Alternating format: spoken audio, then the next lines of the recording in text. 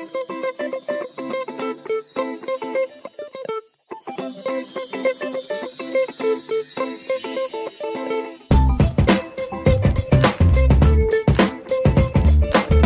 Venters, welcome to another episode of Behind the Decks.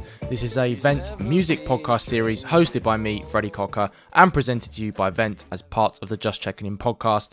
Vent is a place where everyone, but especially men and boys, can open up about their mental health issues, break down stigmas, and start conversations. In each episode of Behind the Decks, I check in with DJs and producers from the UK and beyond. We talk all about their musical journeys, their artistry, and most importantly, the person behind the decks. My special guest for this episode of Behind the Decks is quite literally a special guest because he is not just a DJ and events promoter, but also my cousin. Joe White is a DJ and promoter and one half of DJ group Social Groove, who will be DJing at the next Just Checking In Live on Saturday, February 24th, so please go get a ticket if you haven't already. Joe has been DJing and running various club nights for almost a decade, and he began live playing and buying drum and bass records on vinyl before meeting his now DJ partner Tommy whilst he was doing his plumbing apprenticeship. At the time, Tommy was playing UK garage and funky house, and they bonded over a love of music and began DIYing it to do DJ sets across London. Joe then took a life-informing trip to Ibiza in 2011, and from that moment, not only was his love of all forms of dance music crystallised, but wanted to put on club nights himself. He started a night called Caked and booked some fairly big names on their bills. He then moved on to try a different night called Ad Hoc before moving on to another one called Music Club, where they had many sold out shows and also a few bad nights and mistakes too. After a hiatus, Joe and Tommy came back together to form Social Groove, where they do DJ sets together as well as put on their own club nights, which plays largely house music and its various sub-genres. In this episode, we chart his 15 plus year music journey, buying his first pair of decks, drum and bass memories of Nicky Black Market, Andy C, Groove Rider, DJ Hype Goldie and others, as well as the vinyl shop he went to in Gants Hill in East London, where he bought all of those records at the start. We dive into the memories of the club nights he put on, his dance music awakening and education, and all the highs and lows that go along the way that come with being a music promoter. For Joe's mental health, his difficulties have revolved around his issues with addiction and also his undiagnosed ADHD, which has shaped much of his life. We discuss the impact that the undiagnosed ADHD has had on his education, how teachers and his peers perceived him, and how he found those labels uncomfortable and limiting.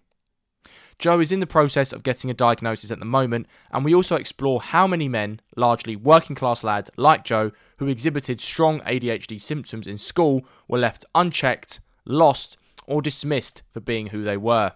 The conversation around ADHD has changed a lot since we were both in school, for good and in some places bad, and we explore where this pendulum has swung too far the other way and its implications. Whether that's self-diagnosis, trivialisation of the condition, and how that's impacted men like Joe being able to get a diagnosis at a time when the NHS waiting times are not in a good place. Joe is now doing Movember to raise money for the campaign and generate awareness of addiction issues, and we finish by charting his recovery journey, what has worked and not worked for him, and a nuanced conversation about sobriety and whether it can truly work for everyone. Podcasts like these are the reason I do Vent, and I'm hugely privileged to share Joe's journey with you listeners, not just to help him, but also as someone who has helped me significantly with the first Just Checking In podcast live show. This is a nice way for me to repay him for that kindness. So get yourself comfy and have a listen as I go behind the decks with my cousin, DJ Joe White. It's been a long time coming, but Joe, welcome to Behind the Decks, mate. Thank you so much for coming on, letting me check in with you. Your journey over here was a pretty fraught and dramatic one, but thank you to come into the flat to record it. How are you, cuz? Yeah, I'm good, mate. I'm good. Yourself? Yeah, I'm alright. We only saw each other recently, didn't we? Yep, the Just Checking In podcast live show, which I'm very grateful to you for helping to sort out and facilitate and arrange. I'm not going to confuse the listeners by trying to explain our family tree or how we are cousins, because that would take us a long time. Probably be a different podcast in itself. Yeah, definitely. But we've been building this up for a good while. Yep. I'm very pleased we've managed to get this going. And are you ready to start the show? I am, mate. Let's crack on. Let's start the pod as we always do on Behind the Decks, mate, by talking about your music journey first. So I ask all my DJs and producers on this series this question. Tell me how your love affair with music began, what were some of your favourite records or music idols growing up, and how you first got into DJing. Well, yeah, basically, from a very young age, really, to be fair.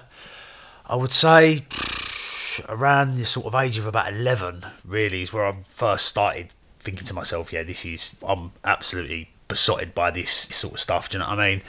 And then I had a friend of mine, Freddie Saville, his older brother at the time. Yeah, I remember Freddie. He was like, oh, your name's Freddie? My name's Freddie. That's it, yeah. So his older brother at the time had just bought a pair of Newmark belt drive turntables. They CDJs or vinyl? No, vinyl. Vinyls, okay. Yeah, vinyl decks. And I was living in Barkingside at the time, as you know, and Freddie was literally just the road next to me, so obviously we was always playing out together and stuff like that. And then his brother started collecting records. At the time, wasn't Discogs back then, mate? No, mate, no. We would get on our pedal bikes and we would drive up to Record Box in Gants Hill. No longer there anymore, I discovered that's through gone. this research. It's sad. Gone.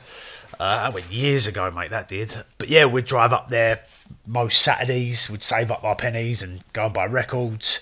We'd then go back to Freddie's house and would play them on his brother's decks. And yeah, just sort of... What kind of records are we talking? Well, his brother was buying a lot of drum and bass at the time. So we're talking Andy C, Nicky Blackmarket. Yeah. All of them. Dillinger. Groove Rider, Fabio, Dillinger, Goldie. Yeah. Skibber, Shabba, all of them. Do you know what I mean? And yeah, so we sort of just followed him, really. I was buying a bit of garage at the time. But yeah, and then we just started mucking about, really, in his room, doing a bit of beer mixing. Yeah, go around on a Friday night and just mix for the evenings. And what was it like when you first started crate digging and going through all those boxes? I used to love it, man. Vinyl and finding the one record, the one banger. Well, they'd have a turntable set up in the shop and you could put the vinyl on, listen to the turntable through your headphones. Yeah, this is the one. And at the time, I think we was paying about, I want to say anything between like maybe £7 and £10 a vinyl. That's pretty good, to be fair. Was it for 12 inches? But you'd get double siders. Sometimes you'd have a single sider. For the majority of it, you was getting 4 tracks for that sort of money. And I think if you could save up your pocket money for the week, and I would go to school and sell my sandwiches, and I was doing mad Sorry stuff. to your mum, she's listening. Yeah. Most of the time, I'd sell them to Freddie Saville as well. Nick a bit of dough back on them. Yeah, just save up whatever you could. Sell sweets. I was just hustling. I was hustling in school, man. But yeah, that would be like year 7, year 8, and just save up as much as you could. Up to the record shop, buy a couple of tunes, and then just DJing there. Some of you were MCing as well, I believe. Yeah. Well, around the area at the time, we had some MCs, so that was a little bit later on. I got my own set of Newmarks TT 100s, I think they was called. Yeah, and then I started having the boys round to mine then. Built like a little mixing desk station in my bedroom. Yeah, just had a few of the local MCs over, and just used to DJ, a couple of local boys that would DJ as well. My house at the time, where I was living with my mum, was the house where everybody congregated. My mum would even say it was like the front door was always open, the pedal bikes were always on the drive. That's just how it was. That's how you knew where everybody was. Do you know what I mean? Back in them days. And after D&B, a lot of other music scenes were starting to emerge. You had UK Funky. You had grime.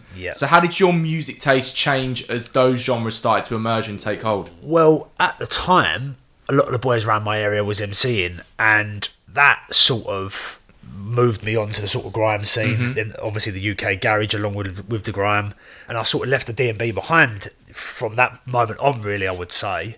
So yeah, I'd always loved garage. Garage was always my go-to, was always my first love. Like even when we was playing the D&B, I would pull away and buy garage records as well on the side. It's a garage revival now, mate. I've been to quite a few of the DJs. So it was just always just playing garage records, really. And then I just suppose I sort of stuck with garage from then on. A little bit of UK funky, and then that is where the breeding started there, mate, from that moment on. You spoke there about getting your first set of decks, and your mum then bought you another pair for Christmas. Tell me about that, because that must have been quite an important moment. That was probably where it really started to get the love of music was actually. And were they CDJs? Were they? No, they were still vinyl decks. Yeah, so I had my first ever. That was a lot of cash. Yeah. Well, to be fair, they was never Technic 1210s or anything like that at the time. There was always like a cheaper option, like the Numarks, or I think the first pair I ever had was a pair of Sound Labs, and I think I give 50 quid for them.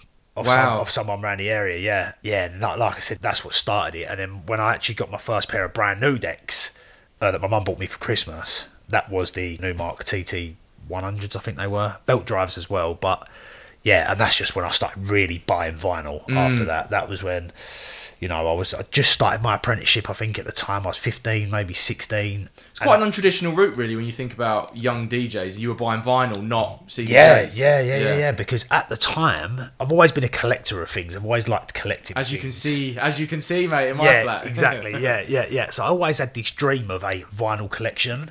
Of having... I tried that once and I was like, £35 for this 12-inch I want. Yeah, fuck that. Yeah, exactly. But the prices you pay nowadays, it's they're absolutely astronomical. We was going into, at the time, HMV, and they was doing 3 for a tenner. Wow. Because I guess at that point, CD was on the way up. Exactly. And vinyls were seen as being on the way out. Yeah, exactly. Yeah. And at that time, you could get so many good tracks. Like, it was... You would go in, you could get 3 for a tenner, and they were all top quality presses as well. They weren't like white labels or anything like that. They were top quality presses, and... Although you didn't get the core of the good music in there, but you could pick up some odd good bits out of there. So yeah, just to bulk your collection out, you'd go down to HMV, you'd buy the 3 for a tenner. But the places where you wanted to be was the Rhythm Divisions, the record boxes, Nicky Black Market Shop. We was just travelling about, going to all them different shops, basically. Let's fast forward to your semi-professional / professional DJ career now. So it began, I guess, fully when you met your now DJ partner and Gio Tommy when you were still a young pup, 16, 17. He was a bit older than you. He was about 24, 25. So how did you meet and how did the friendship blossom to where it is now? So it's a funny one, really. We worked together at the same company for probably 2 years before we'd even properly crossed paths. And we bumped into each other in the O2. Do you remember Matter? The club Matter? Yeah. We just crossed paths before my time, but I know the club. Yeah. So I was in there with my lot and he was in there with his lot. And yeah, we literally bumped into each other. I was like, oh, what's happening, mate? Like, we worked for the same company, but we never really spoke. Yeah. I worked on the plumbing side, he worked on the gas side. I was doing my apprenticeship, he'd already passed out and was working full time for him. So after that, we obviously exchanged numbers, we was messaging each other, and I was like, look, I want to do a bit of gas. Can I jump in with you? So we managed to wangle it in the office that I was in with him, and then once we was together, man, it was just boom, that was it. We knew we was going to be... Just like kindred spirits sort of thing. Bruv, we knew we was going to be close from that moment onwards. And did you know he was like a music nerd from the jump? Mate, from the jump, I always knew that he was into his music as well, because he'd be banging out the garage in the van, and when he'd come in the mornings, he was panelled and banging tunes, and I was like... We need to be mates. Do you know what I mean? I knew at that point that we was going to be friends, and we was going to be friends for a very, very long time. Do you know what I mean? And I would literally class him as one of my best mates. Like, he literally is. Like, we speak every day, and up till now, yeah, it's been a very good long ride with him, especially with all the promotion stuff and so as well. We'll touch on this a little bit later in the pod, mate. But your mum and dad separated when you were a teenager, and that is a really important time for a lot of young men. And he was obviously a little bit older than you. He wasn't like 40, 50, but he was like 24, 25. Did he feel a male role model point for you? Not really, because at the time I wasn't. Even if it was just aspirational DJing. Yeah, 100%. Yeah, 100% looked up to him as a DJ and for his musical knowledge and even knowledge on artists and stuff like that. And definitely bounced off each other well with regards to that. I wouldn't say looked up to him as a male role model, but yeah, definitely looked up to him for his musical knowledge and how long he'd been DJing and how good of a DJ he was in general. How much did you learn off him at that point? Oh, massive amounts, man. Literally, like, because I was just I just sort of got into the music scene at that point. Seriously, do you know what I mean? Where I was avidly buying tunes online now and stuff like that, because obviously we was moving away from the vinyl stuff, because at this stage I was probably, I want to say 17, roughly about that age. But yeah, mate, it was a good time, because at the time it was just, like the house music was just starting to kick off, and then both of us was like, yeah, this is what we want to play. But at the time we was looking to go into the underground house music scene. That's what we set up our first event around, basically. Yeah, this time definitely felt like your DIY era, which kind of feels apt considering you were teaching yourself to be a plumber as well. Yeah, 100%. Yeah, 100%. But like I said, I'm always taking on projects, new things. I'm always Your mind's going to mind Yeah, all the time, mate. literally, literally, I have to be doing something. I'm always busy with something. So. I just watched the Ronnie O'Sullivan film on Amazon, and like I watched that. I've yet to watch that. You, yeah, mate. I know. So a lot of people have said this to me, so I definitely do need to give it a watch. I always ask this question on Behind the Decks, mate, to expose the myths and show the realities of being a producer or a DJ in the scene, and that the superstar DJ, in air quotes, life is only really applicable to a tiny minority of these people in the scene. Yeah. And even when it is, it's not all it's cracked up to be, as we know. Yeah. So what are some of the realities that you've experienced that you can share with the listeners from a mental health perspective, whether it's about work-life balance or relationships, friendships, anything in between? Yeah, at the time, I was just so tuned in to going out and partying, and we would go out pretty much every weekend, man, and we had a very, very big rave crew. So I would say to a point of maybe like 20, 25 of us. Wow. That was a big group, and we would separate to different events and stuff like that, but we always had a solid group of mates. Some of them I don't really see that much anymore. They'll probably listen to this. Yeah, probably, yeah. Maybe it'll spark a reconnection. Yeah. But yeah, like, we had a good crew. So there was like us, like me and my lot, and then we sort of met up with a few boys from Loughton, and then we just sort of met. We'd always see each other at the gym, funny enough. And we didn't really like each other at the beginning of the setup. We was from, obviously, Barkingside. They was from Loughton. We'd have trouble with them in the past. We're really getting into the North East London / So,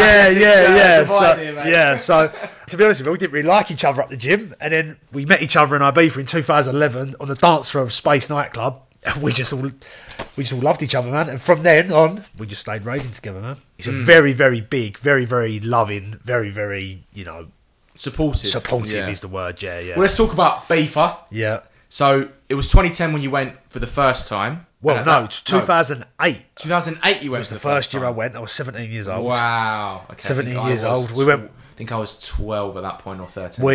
We went with an 80s to 30s. I don't know if you remember that. No. 80s to 30s was or was it like a travel club travel turnout? Yeah. Package deal. They're not about now. Nope, shut down. They're gone. Well, there's no need for them no more, is there? Exactly. I suppose. No one goes out. And I just think it was just carnage, mate, if I'm honest. The packages were so cheap. The hotels were crap. Yeah. But I think the first year we went, someone died in our swimming pool. Jesus Christ. Yeah. This is like in between this movie, but amped up to 11, isn't it? Seriously. 2008, that year we went, on our second day we was there, we woke up in the morning to flashing lights out the window. And then we spoke to the club rep the next day and supposedly tried to jump in or dive or do something. Right, okay. Yeah, smashed his head on the side of the pole and sunk to the bottom. No one knew. Jesus Christ. They come out and got him the next day, supposedly. Wow. That is the next morning, yeah. Well, let's talk about the lighter side of that trip then. Yeah, because it feels like a very big moment for you. And you spoke massive. About it as that was massive, this kind of awakening in you for your music education. Tell me about that. Yeah, I just fell in love with that island, man. Period. Like, at that time, it was so good as well. I've never been, and I feel like if I went now, it would almost be... You've got to go, mate. You have to go. I say it to everybody that has never been, but... Is it not quite VIP culture now? Yeah, it has been overrun, mate. I'll be honest with you. Last time I went was 3 years ago for my cousin's stag do. We had an amazing time, don't get me wrong, but... The vibe was different? Yeah, it is different, man. It is different. Compared to the vibe in sort of like, I was only young 2008, then I went again in 2009, but then 2011 was the year for me, really, whereby it just blew up. I feel like that was just on the precipice of social media going really big. Yes. But also, maybe you still had quite the old school scene At there. At the time, we still had internet cafes there. Wow. We still had internet cafes where you could log on, email people and stuff like that. And people wasn't really using their phones for... No, they weren't. That sort of stuff. I think at the time... I used to check the football scores when I was on holiday with my dad. He's like, internet cafe, check the scores, and then go. Yeah. So I just think that was the era, man. Like, from 2000, everyone says it now, from 2010 to 2014 was just the best for music, really, man. Yeah. Especially on the island as well. Yeah. That period coincided when I went to uni in 2012, and it felt, for me as well, like a very much a great era for house music, particularly, I lived through the emergence of like Disclosure, Bondax, Karma Kid, Blonde, all that sort of stuff. I felt like that was a really good coincidence for me coming in. Like, I really enjoyed that music education that I started with. I wasn't like coming in when like breakbeat was really big. I wasn't coming in when it's kind of just regurgitated sort of house music, I guess. So how did it feel for you in that moment? It was Knowing what you would listen to previously, what Yeah, you're listening to now. because at that time I was straight into the house music then, because it wasn't really a garage orientated No, it place wasn't. Ibiza, It wasn't. so Not it was at all. all house music. Like a bit of techno, A little bit of leisure techno. clubs. Yeah. That was just the birth of the underground music scene, really. I would say the deep house, if you want to call it, the underground house music. Probably when MK was really, yeah. really big then. Jamie Yeah, Jones. but at the time Circle we was more underground than that. We was listening to people like Ricardo. We was Oh, listening to yeah, people like yeah. RPR. We was listening to people like Teeny and stuff like that. And at the time, we was following the DJs because we went to Off Sonar at the time as well. So we was following Teeny about quite a lot. To be fair, she was playing a lot of underground techie stuff. What do you think about tech house now? I feel like it all sounds Yeah, it all rubbish to pretty me. much sounds the same. Yeah. But I've sort of moved on from that now. I'm back with the vocal house now. Man. Yeah. Vocal house and gospel house are my favourite. Floor plan every day of the week, mate. And garage again. So he's done a full 360 really. But yeah, no, like I've always said, I'd love to have a retirement place in Ibiza. I'd love to live there. A friend of mine does live there from back in the day. A boy called Jamie. He just up sticks, went over there, and now he's a full-time DJ over there. Oh, wow. Yeah, doing really well, to be fair. So yeah, man. Ideally, I would love to be able to have a place there at least, or be able to visit it more frequently throughout the year. I'd like to do it in the winter as well, because it's supposed to be really nice to go in the winter. Really? Yeah, yeah. Because you still get some nice days over there. Right. And it's really quiet. It's so of course quiet. it is, yeah. Well, not for the music scene, just to go and admire the place, basically. Do you know what I mean? Because the island is beautiful, mate. It really is. It really is. You took that music awakening and you started to put on your own nights. Yep. So when we got back 2011, when we got back Yep. from Ibiza, me and Tommy, we just said we enjoyed that trip so much that we was like, we need to carry this on. And the one you started with was called Was Caked. Caked, yep. And most people Kaked. Yeah. So most people get Phonetically, SA, say it, mate. most people get the pronunciation wrong on that one. Yeah. We've had kakid. You just got to think, how would you say it in an East London accent? Yeah. Caked. Yeah, There yeah. you go. What was your goal with it, or for it? We didn't have a goal, mate, at all. Was that just flying by the seat of your pants sort of time? Yep, Yeah. exactly that. It actually started off, our first ever party was called Decorum. That was the Caked originally. And then me and Tommy had a message from someone, I think it was just kicking off on social media at the time. We had just started with Instagram, I think. It might have been Twitter, I can't remember. There was a party, I think, if I remember rightly, it was either up north or it was somewhere far away. But also called Decorum. Also called Or Decorum. they trademarked it or something. I don't know. I'm not too sure, right. but they had a bigger following than us, and they had been going a long time. We just thought, do you know what? It is what it is. We'll think of something else. Yeah. So we done that first party in Macbeth's. That was in Shoreditch. Oh, yeah, that's still going now. Still going now. Yeah, Macbeth's in Shoreditch. 300 capped, I think. I heard the Yeah, Macbeth is, yeah. Had a good party in there. To be fair, it was pretty busy. And then following on from that, we started Caked, and that's where it went with that. But the Caked was always underground house music. You were getting some pretty big names on the bill. Mate, we've got- Sam we had- Bangura being one example. Sam Bangura, Harry McKenna, East End Dubs. You know how big East End Dubs is now, mate. He's absolutely massive. That feel quite surreal at the time to be able to secure those names. Do you know, at the time, we didn't even realise. We didn't realise how Really? big, because these people was just obviously starting off on their musical journey. Oh, okay. Dale Right. Muzzy, a good friend of mine, who's also now part of North South, which is Bangura and Harry McKenna and himself. So we had them playing for us. Christian AB, do you know Christian? No. He's a massive DJ on the underground house music scene now, playing with some big hitters, like a lot of people playing his music big, like Ricardo, all these big people playing his music and that. Solomon probably playing his Yeah, tunes. he's literally a full-time DJ as well now. That's his life. James Dexter, me and Tommy have been following James Dexter for a while, buying a lot of his stuff. But yeah, all these people are massive now, mate. Massive DJs now. A highlight of Kate was selling out back-to-back nights at Cargo, which is a Cargo, pretty yeah. big achievement because I think that's a, Yep. 900 cap? Yeah, I think he's 900 caps Yeah. along them lines. We had room 1 and room 2. Jeez, that's a pretty good achievement. Yeah, hit bar spend in the first 4 or 5 hours. That's a committed set of mates to the session. Yeah, mate. That's Barkinside not showing up. Yeah. That literally was, man. We was worried about that at the beginning, and then we both looked at each other and went, all of our mates are pissheads, man. We ain't going to struggle with it. I think we ended up doing about 12 grand behind the bar on our first party, yeah. Was Freddie at that? Was Freddie? Yeah, at that he point? was Did you there, go, man. Did you go, mate? Yeah. Remember when we were doing? Did you have one of those Yeah, conversations? he was did there. you? Yeah, Fred, yeah. do you remember those days, mate? Yeah, With the belt decks. Yeah, man. So they invited us back for another one. I think we ended up doing 3 parties in there, 2 or 3 parties. I can't remember. But then we sort of settled at Rhythm Factory, mate. That was our home, man. Did you go to 93 Feet East before that? Or after? I'm trying to remember the timeline now. I've got down 93 Feet East first, and then you moved. You to could be Rhythm right. Factory. You could be right, or it could be the other way round. Because Zaki was a big Zaki, influence yeah, there. Zaki, shout out Zaki, man. Yeah, he took us in, let us do our parties there, and yeah, man, we just sort of built it from there. We had East End Dubs playing for us there. We had Georgia Gill playing for us there. We had Harry McKenna playing for us there. Aston, a boy called Danny Chaos at the time. Yeah, we had loads of DJs that were playing for us there, man. After Caped, you then moved on and you started a night called Ad Hoc. Yep. So the definition of Ad Hoc literally means improvised. Did Yep. it feel like that? It when was. You were doing What we tried to do with that one was just bring sort of low-end DJs that was just sort of coming through. When we was doing the cakes, obviously we was doing good parties and that, but we did take a couple of big hits. If you've got big venues, if you don't, we had deliver, one it's- at Trapeze. You know Trapeze? You saw it. We had one at Trapeze basement, mate, and I think 10 people turned up, mate. We lost a Jesus. lot of money on that party. And we had Dan Farzarelli play for us on that one as well, which was another big name. He was coming through the Fuse scene at the time. What did you learn from it? That it ain't all about booking headliners. Just because you're booking a headliner doesn't necessarily mean you'll sell out the party.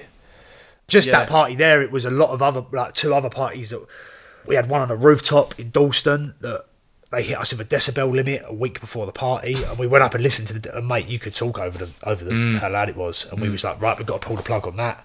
We'd already paid for deposits and stuff like that. So people don't see, do they? When They it don't comes to see all these this. things? No, they don't see all this. They don't see the anxiety behind worrying about. We had another one where we booked Arapu, who was a Romanian DJ on the underground house scene for Caked, and he missed his flight in the morning. Oh my god! So we was You rushed. literally can't control Mate, that, can you? You can't Yeah. control it. He's rung me. Oh man, I've missed the flight. I was like, oh shit, what are we gonna do here?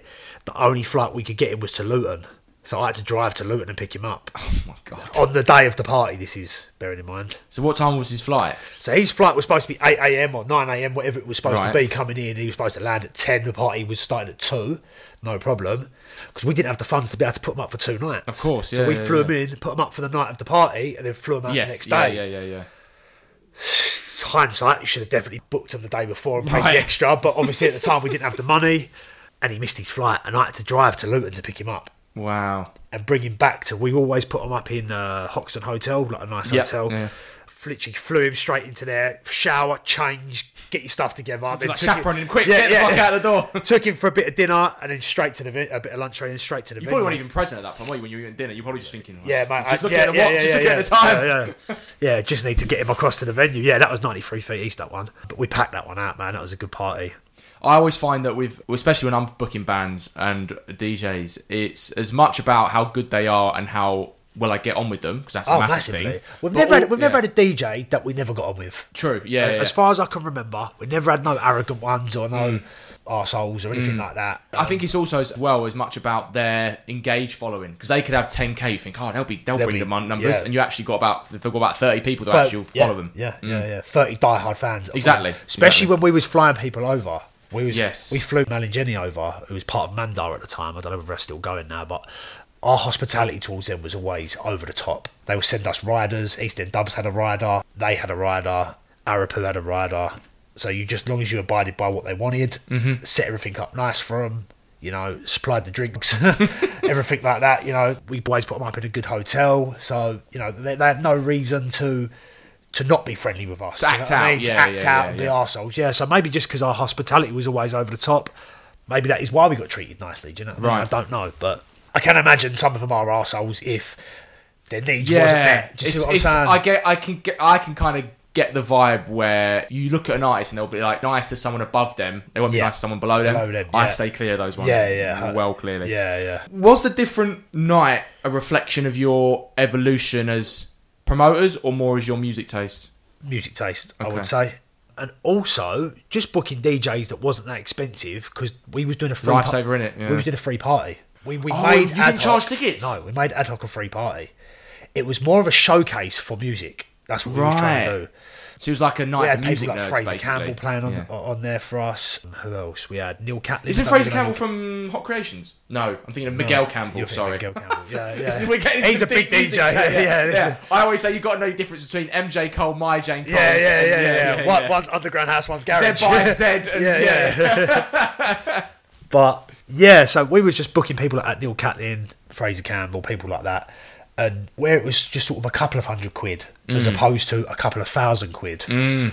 I think the most expensive booking we done was East End Dubs. I think we paid, or it might have been Mal and Jenny actually. I can't remember. I'll have to speak to Tommy about that. But We paid, I think, 1,500 quid for him at the time. That's a big risk, isn't it? Yeah. Lucky we had Zaki on board with us, and we always...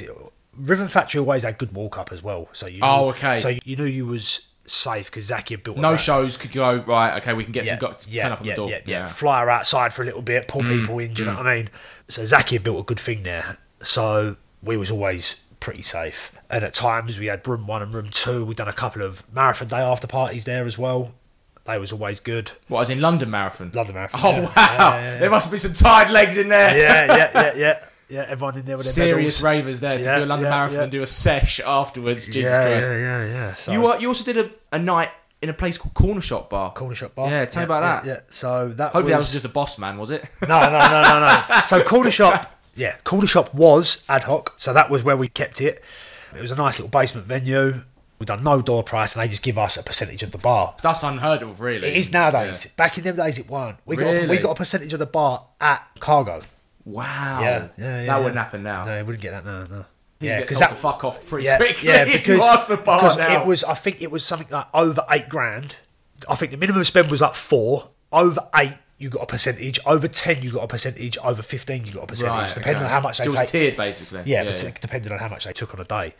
But yeah, going back to the Corner Shop thing. Yeah, we run ad hoc for probably I want to say 5 or 6 parties maybe in there, and it was just basically a free party just for our mates to get the booze up. Yeah.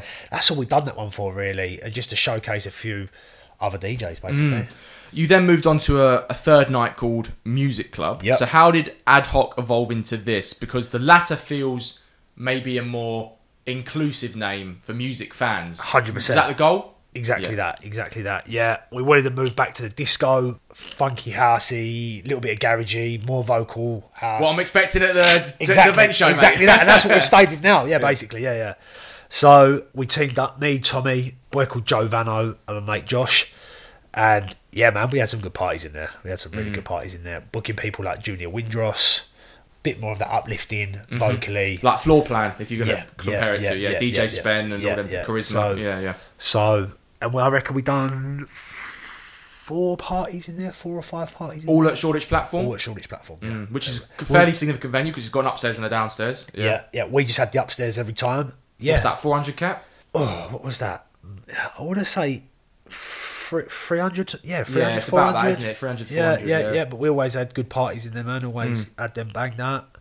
And then we sort of just stopped after that, really, mate. It was just getting too much with work, and it was just too much of a commitment. I mean, I do 2 a year, and that's a lot, mate. We was doing 4 or 5 a year. Yeah, it's a lot because it's the build up, it's the run up. Yeah, do you know what it is? Like I always describe it to people, like the actual sorting out on the night probably takes me a couple of weeks to sort the lineup out and get everyone agreed fees and everything. Yeah.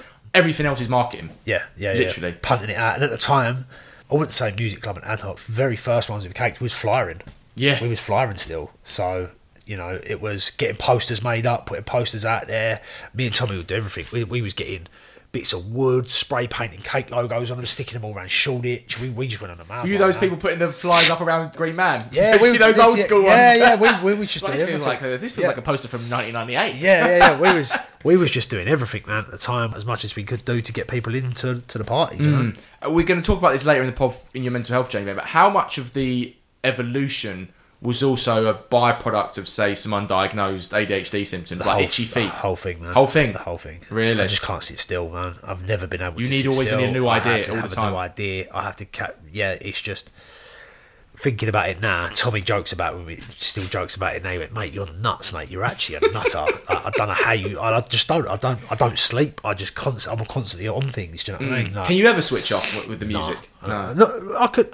Yeah, with the music I can, but I think with a lot of day-to-day life stuff, I struggle to switch off. I really do. I struggle to concentrate as well, man, because I've got so much going on in here. Yeah. That it's just flying about all the time. So you're clearly not someone who doesn't like change. No, I have to have change. Yeah, I have yeah. to have new, fresh. I can adapt to change quickly, but I don't like the process of change. Right, you know what I mean? Okay, yeah. So I have to have change. It has to be refreshing to me. It has to be something that, that's new. I'll enjoy that. Do you know what I mean? I've spoken to so many artists and producers who either have ADHD diagnosed or undiagnosed or symptoms of it. And I've always been fascinated by the relationship between ADHD and creativity and artistry. Like, how do you view it? I would definitely say you have more ideas. I would definitely say that you've got a lot more. It's just getting them ideas onto paper for people with ADHD. It's a struggle. It's like creative splurge, isn't it? Mate, it's just like 1 minute you can be so proactive with just idea. Oh my God, I've got this idea for this, and this will go together. And then the next day the whole lot goes and you just crash and burn. You just can't be bothered to do any of that, what you spoke about the day before. It's a slog to try and pick it back up again and keep it moving. But that's why me and Tommy always work well together, because I was throwing the ideas at him. And he's like... And he's just... He's the buffer. He's levelling me out. He's the bulwark. That's shit. That's good. Yeah, we can do something we'll with that. We'll take that. We'll put them together. Yeah, I'm throwing the ideas at him, and he's obviously just levelling me out, you know. What's that game like they do on like game shows where they have to tap all the buttons at That's the same it. time? Yeah. You're doing that, and Tommy's going, I'll grab that. Yeah. But yeah, you then, as you said, took a bit of a hiatus after Music Club, and you became just music fans again. For me, Tommy has always been a DJ. I sort of stopped DJ and become a promoter at that point when we started with Caked, and I think I only ever played for Caked 2 or 3 times because I wasn't confident in my DJing skills. I wasn't confident. Why? I don't know. I've just... I don't really know. I think maybe moving through onto the CDJs, and I was never ever that good of a DJ. Do you know what I mean? I was okay. I could mix on vinyl. I still can mix on vinyl, but it was... I don't know really. Was it a reflection of your mental health state at the time, or not? No, I think just because of the stress of doing a party. You just couldn't be bothered to have that extra stress. And had the extra stress of having to set plan, practice. Tommy was a good DJ from the get-go. He didn't need to practice. He would set plan, but there was only 2 of us running this event. We never ever had any other help. So you had to do the division of labour, really? 100%, yeah. So I would say I was more doing the promotional side of things than the actual DJ side of things. Don't get me wrong, I played at River Factory a couple of times. I played at the Cargo's ones that we've done, but it was never a serious thing at that time for me. It was more the event that I was worried about. So you always played sort of warm-up sets and like maybe an hour. My style of music that I was playing at the time was always warm-up music. Right. It was very chilled, deep, not a lot of vocals. So I was playing warm-up sets. Partly because of the fact that that's the music I liked, and partly because of the fact that I didn't feel that I was good enough to play a headline set. Do you know what I mean, or anything like that? Do you feel like you're at that point now? No, I wouldn't. I'm a lot better. I'm a lot better than I am. But I still look at Tommy in awe, mate, of how he mixes and stuff, and I just think, man, this geezer, he should be so much further in the DJ scene, man, because I just feel like he's one of the best DJs I've seen. I'm being genuinely honest. His mixing ability far outweighs how much that he gets booked to play out. Now, he's just got a big booking with Forward Motion. Oh, okay. So they've just released his plan on for them end of January. Massive booking. So I began hitting that with him. So yeah, hopefully this year really starts getting the recognition that he deserves. Do you know what I mean? Because he really is that good, man. We do back to back really well, man. We do pick up on each other. We've been doing a lot of private parties, 30ths, anniversaries, weddings, whatever, stuff like that. Do you know what I mean? We've done quite a few of them last year, and we've been playing back to back with them, and we go back to back well, man. We really do. You spoke about DJing there. What impact does it have on your mental health when you're DJing? Is it escapism in that moment, Yeah, or are you still stressed? No, that is the only thing that I turn off with. Because all I'm concentrating... You're so much like Ronnie, mate. Yeah, I'm just like, so when he plays snooker, he can switch off, and you're actually the only thing that stops my brain is mixing, literally. Because you're concentrating on what you're doing. You're hyper focusing at that point. 100%. You're not focusing on anything else, and that is the only time where my brain is silent, where I've got no other stuff going on it. All I'm thinking is putting that tune with that tune and mixing it properly. Is it one of those as well where something might try and come in and you can bat it away? Nothing. Just nothing. Okay. I get nothing, mate. It's the weirdest thing ever. I can't explain it to anybody. There's a nice sort of contradiction whereby you've got all this sound going on externally, but there's no sound going here. Yeah. Or negative sound, should I say. Yeah. It's just... It's nothing. Peace, it's tranquility. It's just peace, yeah. It's just... And I think that's why I've picked it up again recently, because my ADHD did get so out of control, and the noise, the noise, mate, it was getting so hard to live with, man. And that is why I picked it back up again, because when I realised that, you know what, this is the only thing that gives me peace is when I'm mixing. I wanted to mix more, I wanted to play out more, I wanted to mix more. And what about listening to music? I listen to music constantly in the car, but indoors I don't listen to music at all, really. Okay. Yeah. So it's always when you're doing something else that you have it on, like a chore. And a strange thing, I can't listen to music at work. I can't when I'm doing tire. I can listen to a podcast, but not music. I just can't have Because you need to concentrate though, don't you? Yeah, unless I've got something that is very, very straightforward, right, easy to do. If I'm having to think, I can't have music on. No, because it's a distraction, isn't it? Distraction. It's like when you're in school and you're doing something, and you write the same line twice, and you're like, my concentration's gone here. Yeah. Let's reflect on your music journey, mate. So, doing it all the time you have, from DJing in your mum's house with DJ belts and bloody Nicky Black Market records and all that, to club promoting, various club nights, and getting back to DJing properly. What has it taught you about yourself? I've never really thought of that, to be honest with you. This is why we do this podcast, mate. Do you know what? I suppose just that I was a very social person. I was always out. If we weren't DJing or putting a promotion on, we was at somebody's promotion. We was at another club. We was at another rave. We was out Friday to Sunday every weekend. Most weekends, you weren't clubbers, you were ravers. We was like full on. That's the difference. Yeah, we was full on, man. And I suppose just that we had a very good network around us, a very good amount of friends, a very good amount. You could always grab someone if you wanted to hit a party. You could always say, this so and so is playing this weekend. Someone was up for it. Yeah. And there'd always be 2 or 3 of you that you'd be able to pull together. Do you know what I mean? So yeah, I would just say the social side of things, man. I could always pull a crowd. I was always very likeable. I was always very friendly to treat people as you want to be treated, and we was always very good to DJs. They was always good back to us, and I think we just built up a good profile, really. Yeah, I feel like, I say this a lot to people, I can count the number of negative interactions I've had with artists once I get to them on one hand. Yeah. I can count the number of positive interactions I've had with music industry people on one hand. On one hand, yeah, literally. We was always lucky with venues. We had a couple of crap ones, mate, to work. Oh, there's a lot of shysters. There's a lot of shysters. People trying to shaft us and stuff like that, and agree to terms and then want to pull back on them on the day because you've earned them more money than they thought, and they want to keep hold of it. Or just people who don't get back to you and say, this sounds good, and then I'll just leave it hanging. There was loads of that, mate. Loads of that. Me and Tommy would drive around in a van and hit 2 or 3 venues a week sometimes. Oh, you go in person? Because we worked in Tower Hamlets. Yeah, of course. It was so good for us at the time. We was working together, and we worked all around where all the best clubs and venues were. Do you know what I mean?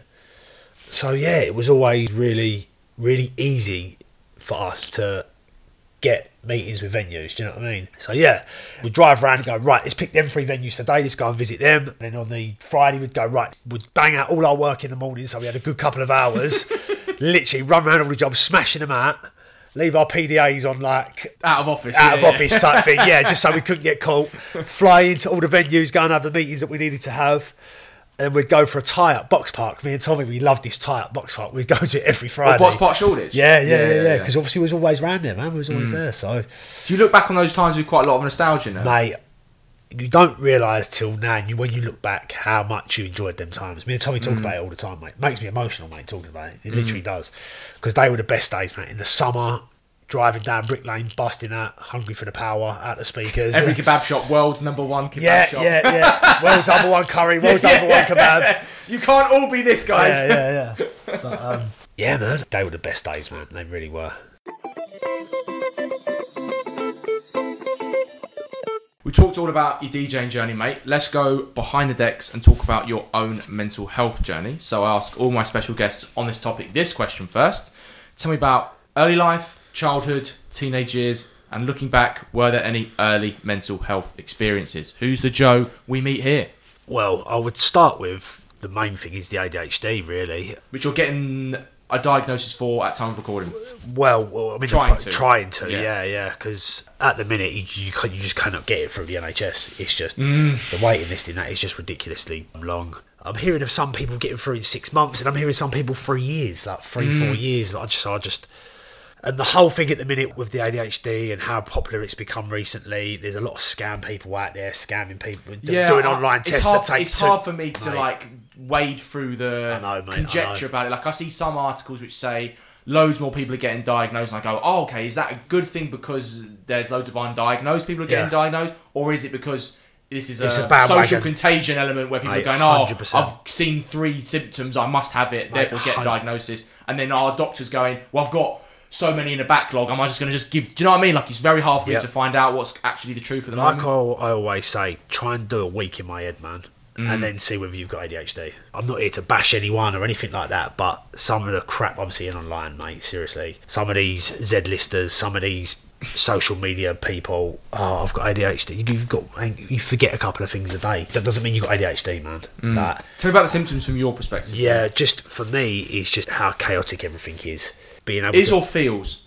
Is. Okay. Genuinely is. Yeah. Genuinely is, mate. Yeah, like, I'm just learning how now, at 33 years old, to be able to live with it. And I'm not taking any medication for it. I've tried everything, mate. I've tried the mushroom capsules, you know, the lion's mane and all that, and it does nothing for me. It's either not strong enough, I don't know. I literally don't know, but I'm in a process now where I'm up for trying medication now because nothing seems to be working.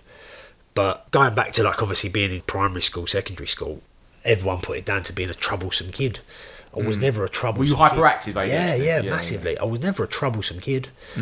You know, I would act up in class and stuff like that because I was always suppressed. I was always just sit down, shut up. If you don't speak, I'll let you sit at the back of the class and do whatever you want. And that's pretty much. Many kids like that, mate. I know. So I could count 5 or 6 on the top of my head. People like that. Yeah. And that is just what growing up through that era was. My primary school from the early 90s up, 2000s. Just teachers didn't care, mate. Just saw you as a disruptive kid, sit at the back of the class. As long as you don't say nothing, I don't care whether you do the work or not. And that's just what it was. So the majority of my classes, that's what happened. So your education suffered because of it? 100%. I'd sit at the back of the class and just drawing on books. Graffiti in books, that's all I would do. And did you feel lost in that system? It just doesn't work for everyone, mate. And I'm just sick and tired of the school system does not work. It does not work for the majority of people out there. So I don't know why they keep pushing it on people. The whole setup with, if you've got ADHD, you cannot sit in a classroom for 8 hours a day. It just doesn't work. And unless it's a subject you really, really love. Like, that's if you're why interested I found it. in something, it's going to work for you. A lot of the lads that I've interviewed, they'd absolutely smashed one subject, A star, PE, 100%. DT. Yeah, or anything, history, art, whatever it is they were interested in. Everything else, E's, C's, D's, U's. Mate, 100%. Exactly me. Absolutely excelled in PE, absolutely excelled in DT. But Okay. I could only reach a C because I didn't do any coursework. Right, okay. So my highest grade coming out of school was a C, GCSEs. I could not get my head round sitting and doing hours and hours and hours of coursework indoors. I wanted to be out. I wanted to be out football, rugby. Because it was practical. Yeah. All the practicals, mate. Aced it all. But just couldn't get the marks up because of the coursework. And when that was happening, this is probably an obvious question, but did no one think there's some in here we need to check? Just didn't get picked up. Didn't get picked up, did it? My mum even says it the whole way through. She was like, although it's been a struggle, she was always up to school, I was always in trouble, but not always for stuff that was bad or wrong. It weren't like I was a bully or anything like that. Do you know what I mean? Like, it was just acting up in class, being the class clown, and just genuinely not wanting to be there. I went to school to see my mates, and that was it. I remember a conversation a few years ago I had with my mum, and she knew a teacher who taught you, a very good teacher. I think he was very supportive of you. I won't say his name for obvious reasons. But he kind of said to me, I know exactly who you're talking about. Yeah, and he's he a said, man. Lovely lad, great heart, but just gets in a lot of fights. Yeah. Was that a reflection of 100%? I was fighting because that was my release, I suppose. Right. So it was an emotional release. Yeah. Anger. Frustration at the system. 100%. Wanting to cause a problem because what you're doing isn't working for me, you're not listening to me. I was always in timeout, I was always in the head of year's office, and I was saying, what do you want me to do? And at the time I had an absolutely top head of year. Sadly he's passed away now, but he loved my mum, he loved me, and he could see what the problem was. And at the time started an enrolment project with a college called John Lang's, which is over in Docklands, and we'd get the minibus there every Monday, and it was just a multi-skills thing. And it showed who in the school really was interested in doing the construction side of things and who didn't. I think we started with 40 kids. I think 4 of us completed the course. Including you? I was one of the persons people that included. I think me, Phil, my mate Freddie Parmenter, my mate Aaron Lowe, and a couple of others completed it. The rest of the people just was there to terrorise the gaff. Yeah. Because we were seen as the naughty kids. Let's get them out of school. Right. You see what I'm saying? The rest of them saw it as a DOS. As a DOS. You saw it we as, saw this it is as an outlet. this is what we want to do. Yeah. This is what we've been trying to say the whole time. No one's listened to us. We're now in year 10. Finally, you've listened. And we would get taken out of school every Monday. I think it was either for an afternoon. Yeah, it was an afternoon from 12 or What was the stuff you do? What was it? Why was it so bricklaying, important? plastering, low-level electrics, low-level plumbing. So you were a kid that enjoyed working with things. Yeah, and that was it. And then I think from there, obviously, after that, we actually come to an arrangement because it just got so bad for me in school that I just didn't need to be there. We come to an arrangement with the school indirectly that I wouldn't go in every Friday and I would go to work with my dad. Okay. Completely illegal now, obviously. I don't know whether you'd get away with that, but yeah. So because you were like 15 at that point, weren't you? Yeah, 15. I would say. Yeah. It'd just be like, okay, he's here, but he's not here. Blind eye. Yeah. Was that a positive for you? Just Massive, to have that release? Massive. Yeah. I was going to work with my dad. I was earning 30 quid a day, but at that age, that's a lot of money, man. Back in them days, that was, you could buy your vinyl, you could buy your, you know what I mean. It wasn't so much of a. I didn't have to sell me sandwiches in school, do you know what I mean, to buy my vinyl. So. And it broke the week up. I knew I was only doing a 4-day week. I knew I had to only endure it for 4 days instead of 5. So it was better for my mental health. It was probably better for your mum to know that as well. 100%. Mate, I was going to school. Structure. She'd drop me at the school gate. I'd wait for her to drive off, jump back over the fence again. It was that bad. I just didn't want to be there. I wanted to be out riding motorbikes. I wanted to be out on my pedal bike, going down the dump. We had we set up like a little load of ramps down there, and we was going over our pedal bikes doing jumps and stuff like that. Over a place called the Chase, which was at the bottom of the school. We'd always have motorbikes. I just wanted to be out. That's all I wanted to do. I didn't want to be in school. Cooped up. Yeah. If you had been given an ADHD diagnosis back then, would you have accepted it? Because I get the impression that you didn't like labels. So would you have rebelled against it, maybe? No, I don't think I'd have rebelled against it. But I just think it would have been easier to get through schooling. Yes. Yeah. Just because maybe I would have got the help that I needed. Yes. Yeah. So. Listen, I don't know at the time. Maybe I might have done, but it definitely would have helped to have been able to be, okay, right, you've got ADHD. We can help you in this, and this. Do you know what I mean? And we can put. Let's forget about the rest of them because you know we're not going to do it. Yeah, exactly. Let's put the time into this. This put our time and effort into the things that you want to do and the things that you enjoy in. For the career, for everything else. Exactly. Yeah, that way it's career based. That way you're not coming out with all C's and having to fight the world to get a job. Do you know what I mean? Like, I remember when me and my mate Phil got our first apprenticeship.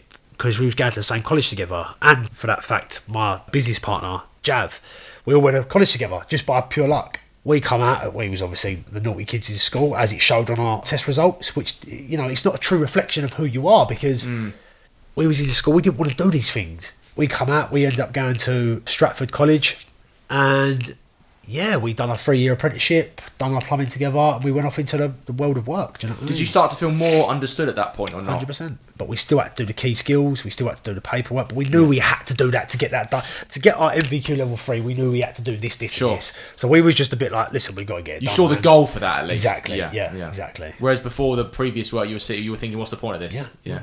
When you were in that point, how much of your rebelling was a rebelling against people putting labels on you rather than yourself? I don't know really. I don't know whether it was the way I look at it as well is I don't know whether I was actually rebelling. I don't know whether it was I was rebelling against the system or whether it's just I was just a hyper kid and I was just constantly probably not even self-aware with it. Yeah. I think that's genuinely what it was as well. It wasn't so much as wasn't a conscious thing. It weren't like a finger up to the school. It was like more of a look, I'm showing you here that this is what I want to do and this is what I'm good at. I played in the school rugby team. I was playing district. I was representing Essex at rugby. Like I was playing at a good level and they could see all that. The school could see all that. Mr. Foster, the geezer who I was saying to you about, who sadly passed away, he was the only one really, and the other teacher that we spoke about, that had my back. Believed in you. Believed in me. Knew that I could do the right thing. Going back to the whole fighting thing as well, I think it was just, I didn't like bullies. I wouldn't stand for bullies. I never had a bully in my group, and I was always taught by my dad growing up, bully up for yourself. Bully the bully. Yeah. If you see someone get bullied, you bully that person back twice as hard. I wish I'd had you in my year, mate. Yeah. And I'd have had a lot nicer time at school. Yeah. And that is what got me into the majority of fights. I just wouldn't take no shit, mate. Did the teachers who knew who you were see that? Yeah. And that's why my mum, she ended up getting a good friendship with these two teachers that we're talking about because she was up at school so much. So why did you get put in with other troublemakers then? I think you just get grouped, didn't you? Yeah. You get grouped. Yeah. Whoever's in time out is a troublemaker. Yeah. Or whoever's in bottom set for something, He's normally a troublemaker. Exactly, yeah. Yeah, and I think that's how it started, really, mate, like that, yeah. We've spoken about how so many lads like you, mate, and people that I know have kind of been lost through the system in the 90s. yeah. I mean, we're talking earlier in the 90s as well. I mean, Yeah, like, yeah. I spoke to Russell Small from the Freemasons, who had ADHD, just diagnosed, and he's 55. Yeah. Do you know what I mean? And he had 80s and 90s, he was told he was a dreamer and all of Yeah, this, and yeah, suddenly yeah. how coming to all these realisations. Have we lost a generation of, I'm going to say, predominantly working class lads who have had 100%. ADHD? 100%. And could have been. Yep. 100%. I've said it to everybody. My mum said it to me as well. She was like, you just slip through the net. That's what I'm saying. It slipped through the cracks, literally, in my running order. You don't. They just didn't have either. They didn't have the knowledge. They didn't have the Yeah. facilities. I don't Or know what both. it was, Probably or both, both, yeah. or both. Yeah, to be able to deal with kids like us, like me, and we was just be quiet, shut up, sit in the back of the classroom. Just be quiet, please don't disturb my class. Whereas I was getting teachers at the time to write me notes so I could go into DT and help out in DT in woodwork. I'd get the teacher to write me a note to get me out of a class that I was in because I just couldn't be in there. I was constantly getting sent out. So he would write me a note, someone would bring it down to the classroom, oh, Joe White's needed in DT, and I'd be in DT for the rest of the lesson. Buzzing. Do you know what I mean? Absolutely buzzing. Your mates must have thought, he's got it, he's done it again. He's done it again. He's How's he wangled that one, man? We spoke earlier about, mate, this normalisation of ADHD in the conversation, which is good. Yeah, it is good. But we've also had a lot of Bandwagon. trivialisation of Bandwagon it, shall we jumpers, say. yeah. So how do you view the conversation right now? I don't really talk about it, if I'm honest, mate, because I'm Well, fed apart up. from now. Yeah, but apart from now, it's just because I'm fed up of sifting through the crap and listening to people. I'm getting like that as well, mate, to be honest, with different issues. Yeah, like, because you're a bit forgetful, because you're not on time, and because you're late to a couple of things, doesn't mean you've got ADHD. And I think a lot of people are getting this diagnosis, obviously to benefit themselves, but also they're going privately, they're paying the money, they're not getting a proper detailed diagnosis, proper detailed assessment firstly, and then they're getting a false diagnosis. And I feel like, that's it, I've got ADHD, I just blame everything on that. And that's what people are getting away So with. it's the victim. I think so, mate. I think if you genuinely have it and you're genuinely struggling with this every day, it ain't nice, man. It's hard fucking work, man. Be serious. So how did you take responsibility for it yourself then? I'm just trying to put things in place to make my life easier, if that makes sense. I've got a book, a little black book I keep with me, and I write every single thing in that book that I need to do. And then I green highlighter it. If I had the book with me, I would have shown you it, but it's crazy, mate. I'll show people, and they go, It's like mate, Eminem's rap book. yeah, literally. they're like, mate, is this what you do on a daily? I was like, this is what I have to do to survive. Like, it's that bad. And if it ain't in that book, it don't get done. It's that serious. Like, and yeah, it's just, I'm just trying to put things in place now. Like, obviously, you're never going to be able to stop it. You're never going to be able to change No, it. I always describe this when it comes to my own trauma. That like I've not got a suitcase anymore. I've got an overnight bag of trauma. Yeah, do you know what I mean? yeah, I'm never going to be able to get rid of it, but I'll be able to manage it. Exactly. Yeah. There's been a few books written on ADHD which have been pretty seminal. One is Scattered Minds, which I've read by Gabor Mate, and he talks a lot about the intricacies and psychological wirings. And I remember sending it to you. So if you don't like reading it, listen to I'll the do audio the auto book, one. mate. Yeah. What have been the positives of it? It's mad positives. It ain't all bad, mate. I'll be honest Yeah, with you. well, Just let's talk the about it. pure creativity. Yeah. Pure creativity of what you want to do, the sporadic thoughts. I remember a pal I was living with at the time, my mate Harry. We were sitting around a dinner table one night, I think it was like Wednesday. I went, fancy climbing Snowdon. And he went, what? I went, I fancy climbing Snowdon. And he went, you won't do that. I went, how much you want to bet? He went, I bet you're bullseye, you don't climb Snowdon. I rang my business partner Jav that night. We got 3 people together. We drove all through the night, got to the base of the mountain at 2 o'clock in the morning, climbed Snowdon in 3 hours, come back down the other side, got in the van and drove home. And I went to my, where's my bullseye?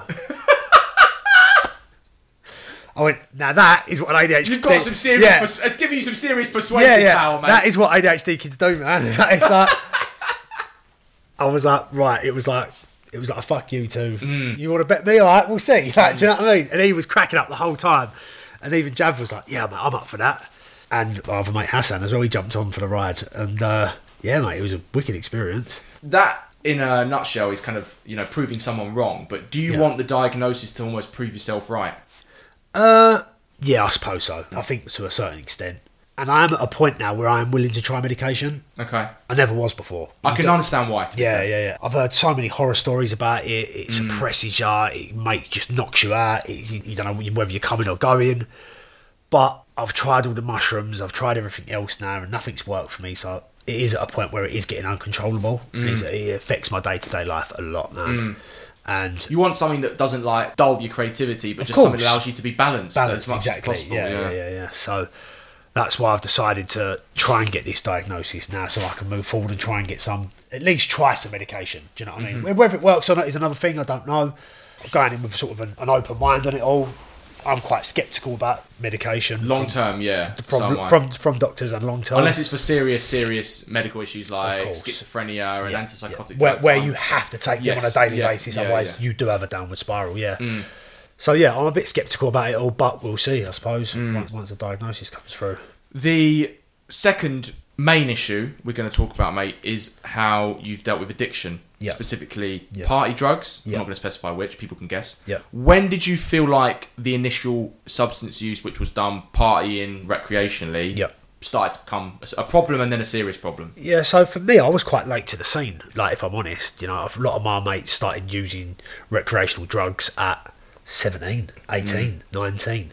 I didn't start using recreational drugs till like the first 2 years I went to Ibiza. I went completely sober. Wow. Yeah. Completely sober. That's the ADHD. Yeah. So I didn't touch a drug. I drunk, obviously, but I mean, completely sober drugs-wise.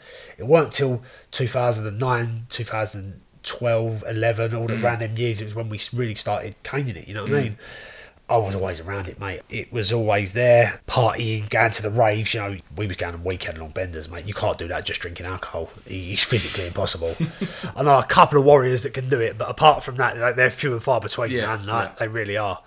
That's how it started. And then it sort of went from using every other weekend to, I'd say once a month, to every other weekend because you're starting to party more, and then you're using it every weekend. And then every weekend turns into 1 day in the week, and then sometimes 2 days in the week. It just spirals, man. And then at my worst, like sort of beginning of last year, it was like every weekend and 1 or 2 days in the week as well. There's also addiction issues that's been in your family tree. I won't specify where. So if you had known that before you started this... No, I've always known it, mate. You've always known it, known it, yeah. And I just allowed myself to get caught up in it. Right, okay. So you weren't even naive going in, you kind of knew. I knew everything. Fair. Listen, I know it runs on my dad's side of the family, as you well know. And my dad's dad was alcoholic, and it's run down through the family, basically.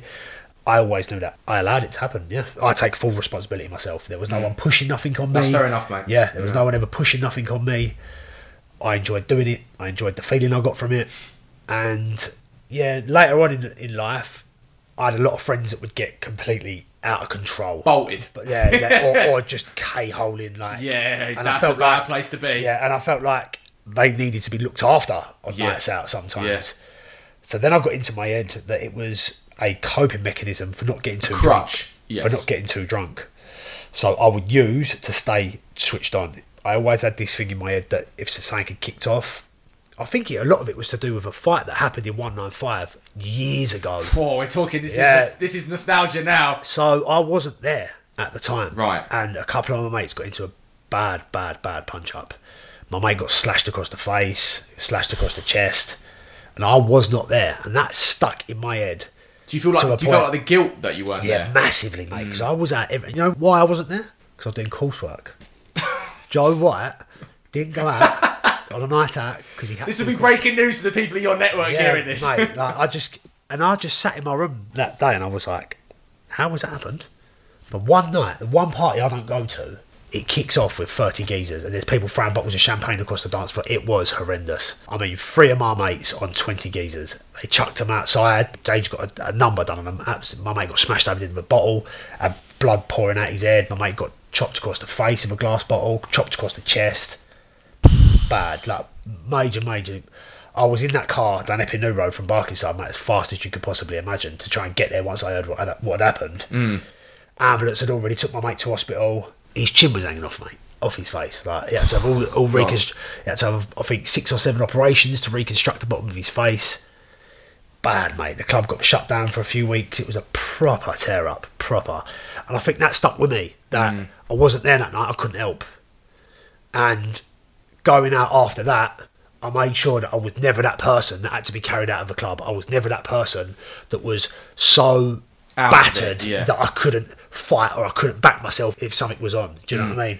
And that is what I kept on relating back to. You're using because of this, so it's okay. Does that make sense? You were giving yourself a justification. Yeah, 100%. Yeah. 100%. Would you say that the ADHD gave you, or is any way a part of an addictive personality? Yeah, 100%. Okay. I hyper focus on things. If I do things, so it made you vulnerable to addiction, basically. Like, I have an addictive personality from start to finish. Food, going out, buying stuff. Like I love hobbies. I've got so many hobbies. I'm just an addictive person. So if you do something, you're all in. You're all in, mate. You're all in. You're zero. Yeah, or you're nothing. Yeah, there's no happy medium with me, mate. Like, all my friends know that. Do you know what I mean? They know that it is like that. So yeah, it's just, I think that is just how I've always been. I've never been a person. That's how you're wired. I've never been a person that is half-hearted at anything ever. Whether it's a hobby, whether it's going out, whether it's whatever it is. Yeah, I'm just fully in. You said something quite interesting to me off air when it comes to the psychology of how the drugs affected your brain. You said, I never did drugs to get high for it. I did it to feel normal. Yep. Tell me about that. And I think that you hear that from a lot of people with ADHD. A lot of people that do cocaine when you haven't got ADHD gets them off their face, buzzing, tripping out, doing whatever they need. Temporarily. Yeah. That just levels me. Wow. It levels me to be able to focus and be a normal person. It's nuts, mate. It sounds so backwards. I don't know whether anyone else can relate to this. So it has a chilling effect? Yeah. It just calming effect, sorry. I wouldn't say calming, but it just zones me in. It just dials me in, man. Dials me into where I need to be, sort of thing, at that point. Do you know what I mean? Like, I don't know whether anyone else has this with ADHD. I would like to maybe get some feedback on that as well. If anyone else has this issue whereby they're not doing drugs to get higher.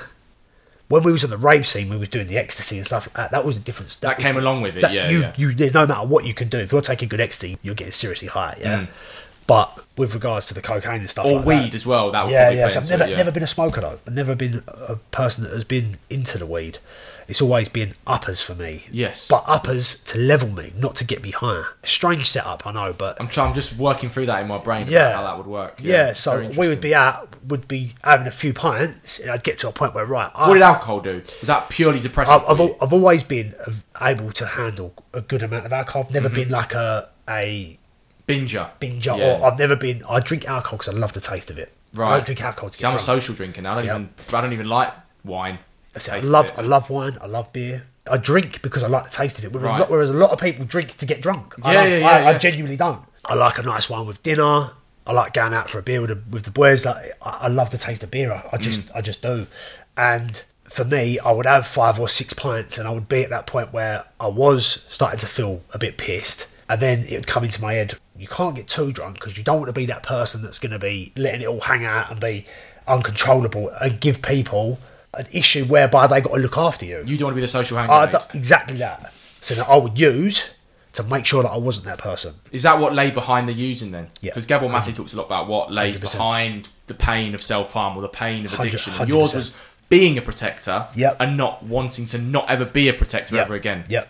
And also, if something went down, being able to handle what went down at that time. And not being so drunk or out your face that you... Becomes dangerous. Yeah, where it becomes dangerous, Yeah. A turning point in your life came in the form of a very vivid dream. Yeah. Tell me about that dream and how it relates to ADHD or addiction or music or whatever you took its meaning from. So, yeah, I went through a bit of a bad stage a couple of years ago, a breakup, and I won't dive too much into that, but I went off the rails, mate, quite badly. Was using, a lot more than I should have been.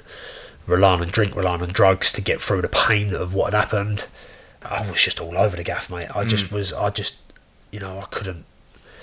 couldn't see a way out at the time of what I was doing.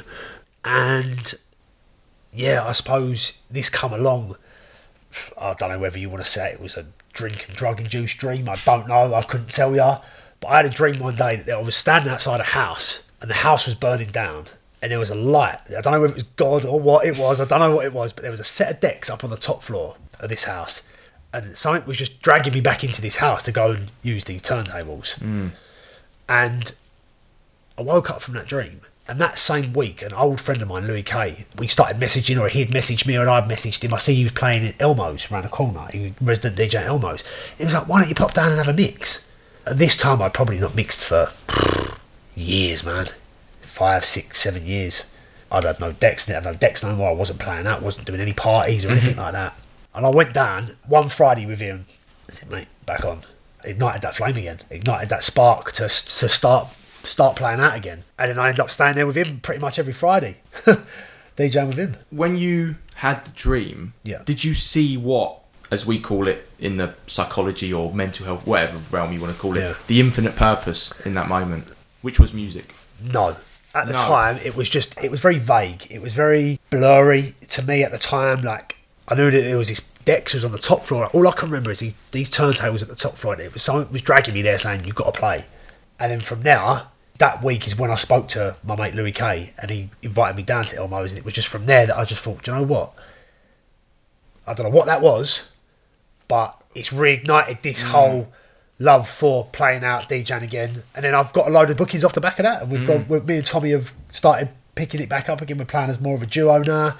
Obviously, you've booked us for your show, and it saved me, man. It really did. It feels like the dream was maybe a representation of what your life was at the time. Maybe. A burning house. Could well be. Because everything around me was just going to shit, man. Maybe you might have another dream and the decks are not in the burning house. Maybe the house isn't burning down at that point. Yeah, but like you said, you could have hit the nail on the head then. You know what I mean? It could well have been that was. I don't know, but it could well have been, yeah. And you were DJing with Louis, who was sober at that point, completely. So he'd just started his sober. I think I'm not talking out of turn here, but yeah, I think he'd just started his sober journey. Did that show you what was possible? 100%. Hats off to him, man. He's smashing it now. I'm not too sure how many days sober he is, but yeah, he's doing really well, man.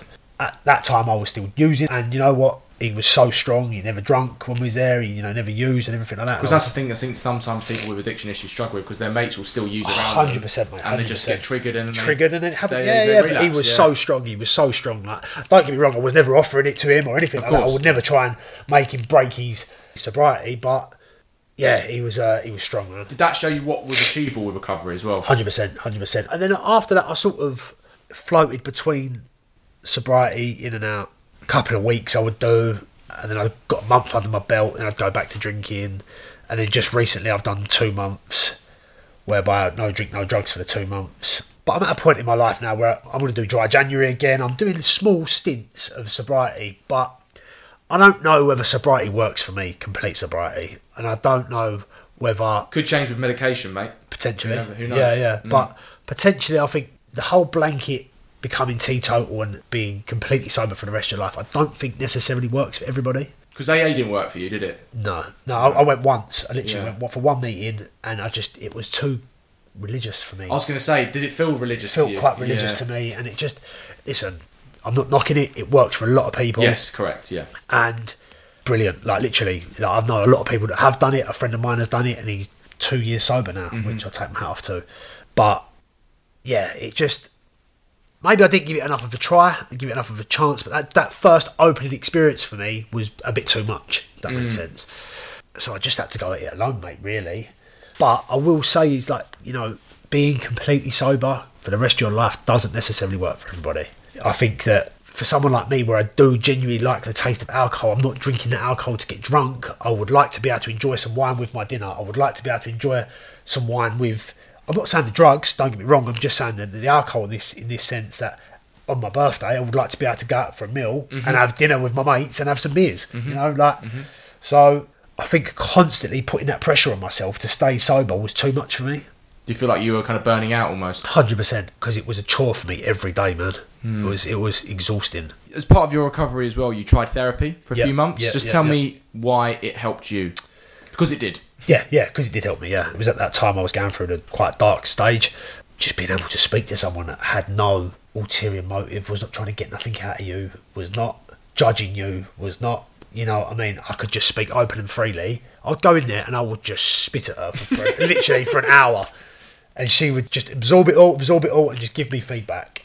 And it was it's a skill, innit? You realise. I think I'd done it for maybe 2 or 3 months, maybe 4 months, and I think I went once a week.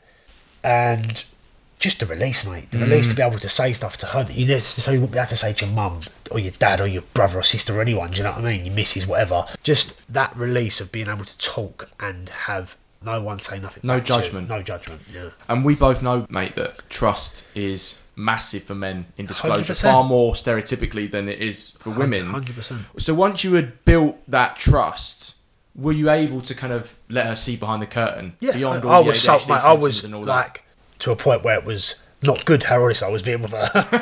To the point where she was like, okay, yeah, we have to skip past that bit now because you shouldn't really be telling me that. But I've always been super honest, super open with, you know, what's happened and stuff like that.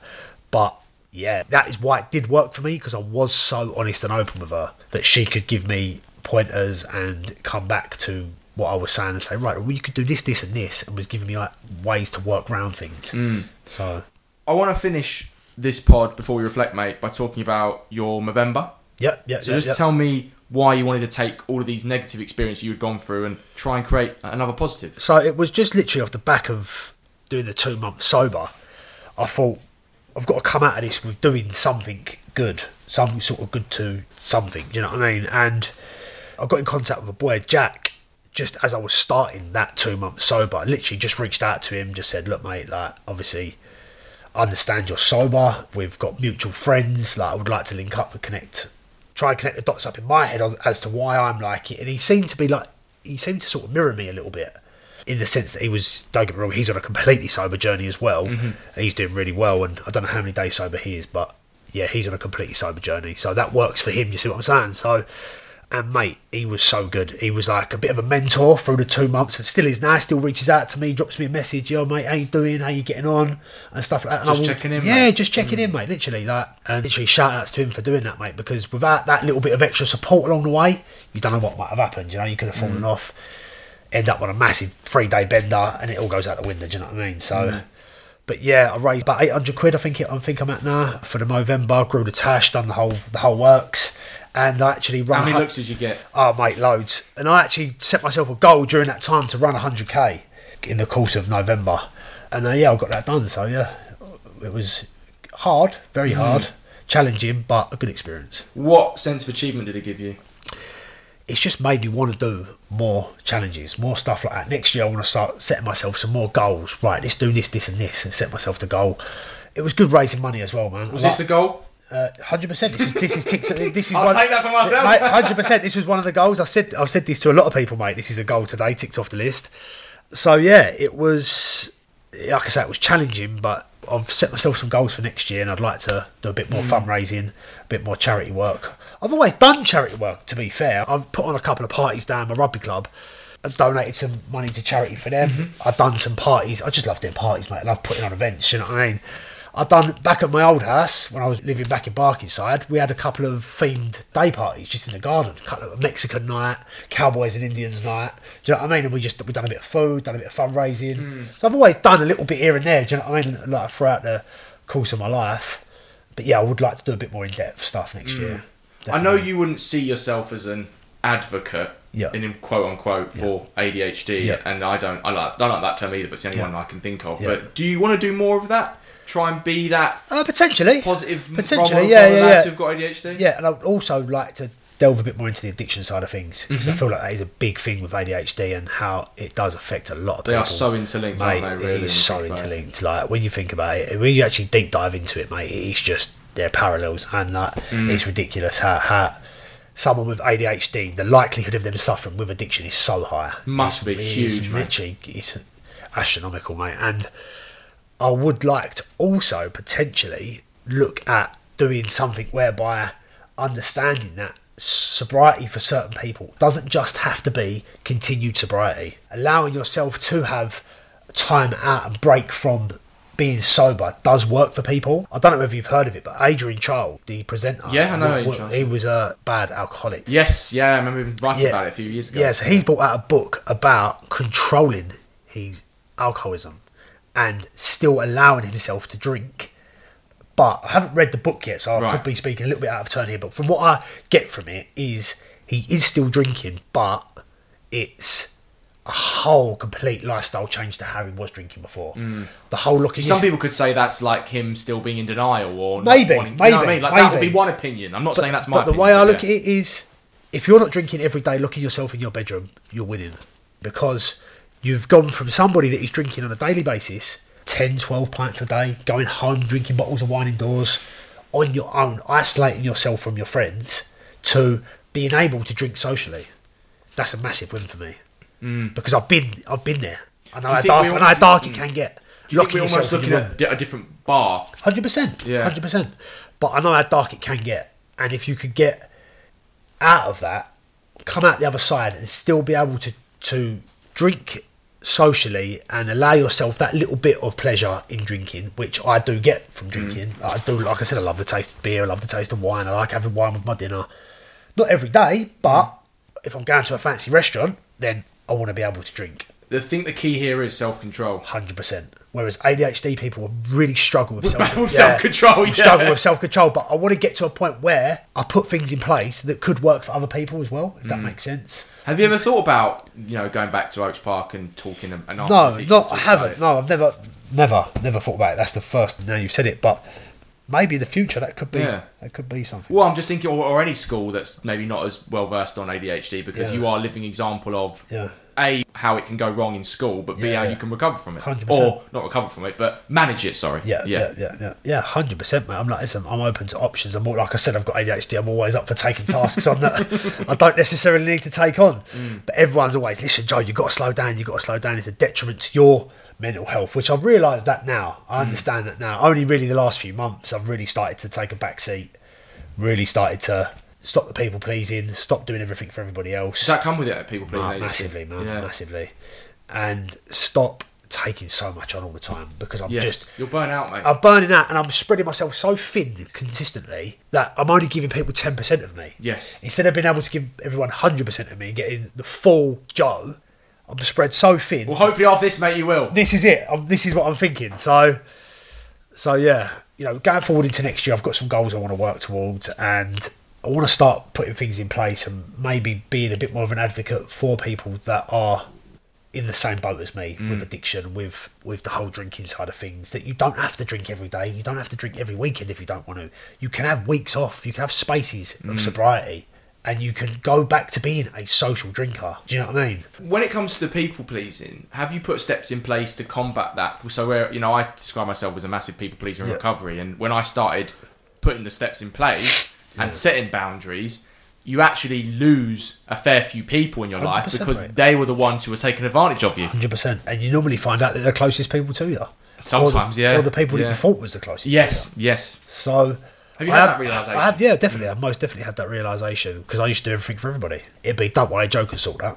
And that was a lot of my life. And now I've took a back seat. I have noticed that we ain't going out to so many functions. We're not doing so many things with the boys. There's not many parties being organised. I have noticed the fall off, especially where I've moved out the area. Now I'm living in Ongar, that I have noticed that you're not getting as many calls anymore from your mate. But listen, that just comes with growing up. I get that. Sure. I understand that. I'm not bitter or anything like that.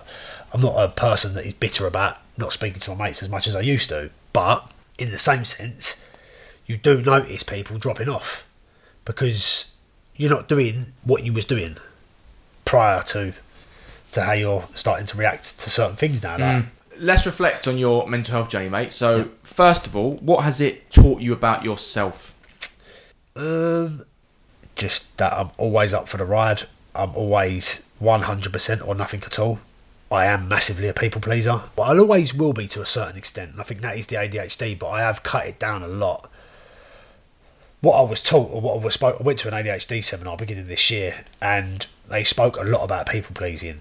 And I think what you've got to do is, it's a bit like drinking. You've got to have a time of sobriety, a time away from it, to look back on it and go, bloody hell, mate, how was you doing that? Like, how was you doing all these parties, organising all this stuff, organising Christmas do's and work drinks and God knows what else? How was you doing that? You need time away to be able to look back on yourself and say, right, that needs to be changed. Do you know what I mean? So yeah, I would say people pleasing still. And then just the chaos, mate. It seems like chaos in my head. And you want to make it organised chaos, don't you? You want exactly, to make it just chaos. That's what it is now, to a point whereby people look at me and go, how'd you do it?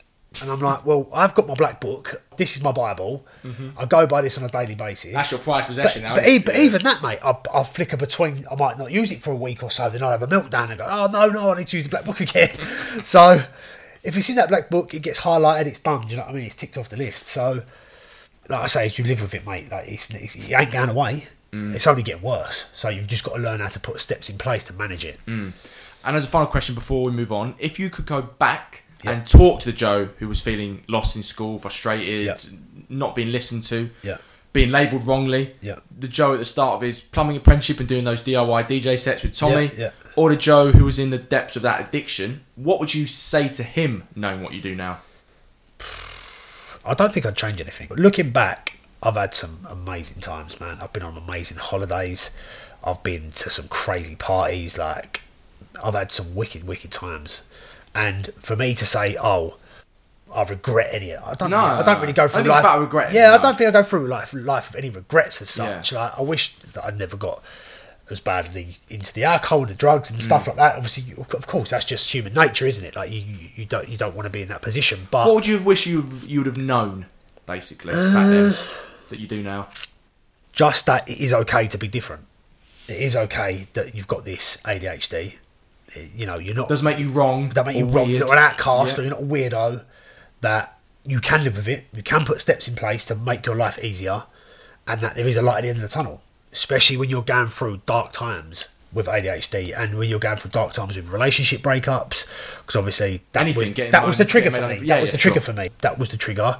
Well, it's how to manage things in the future as well. Because you could go through another. You could, someone could, 100%. God forbid, touch wood, but like grief, unemployment, all these things, you won't be able to manage them and not having to go back into that spiral again. 100%, mate. So you just put stepping stones in place that if something like that did happen again, that I ain't going to revert back to the drinking drugs. Yes. I'm not just going to go off the rails. That was my coping mechanism. My coping mechanism was block it all out, get as fucked up as you possibly can, because all that happens is every time you think about it, it's pain.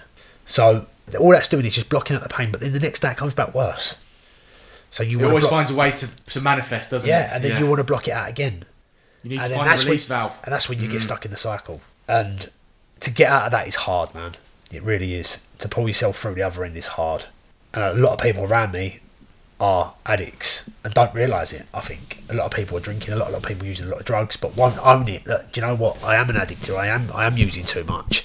They just think it's acceptable. I've seen it with my own family, and I'm still in deep depths of addiction, and it's just learning how to break the cycle, basically, I think. Try and pull yourself out of it. Listen, I'm not going to sit here and say I'm never going to touch a drink or a drug again in my life. It'd be silly for me to say that. Yeah. Do you know what I mean? But making promises you can't making promises I'm not going to keep. And also, I don't believe in, like I said to you, it's not that I don't believe in full sobriety, because I do, but it doesn't work for everybody. That's just what I mean by that. If it's working for you, perfect, mate. Like, my hat off to you. Anyone that could go full sober, mate, I salute them, mate. I really do. The mental struggle to be able to do that is just fortitude. The fortitude is just insane, mate. It really is. And I've got a few people around me like the boys I mentioned earlier that are on that sober journey, and mate, hats off to them, man, because it's an incredible thing to do. Our final topic of conversation, mate, and it's one I try and have with all of my special guests if we have time. It is a general natter and quick fire chat about mental health. So firstly, how would you say your mental health is at the moment, mate? Good. I would say, listen, I have peaks and troughs, you have down days and stuff like that, like anyone does. But with regards to the ADHD, I am learning how to control it. I'm learning how to suppress it a little bit.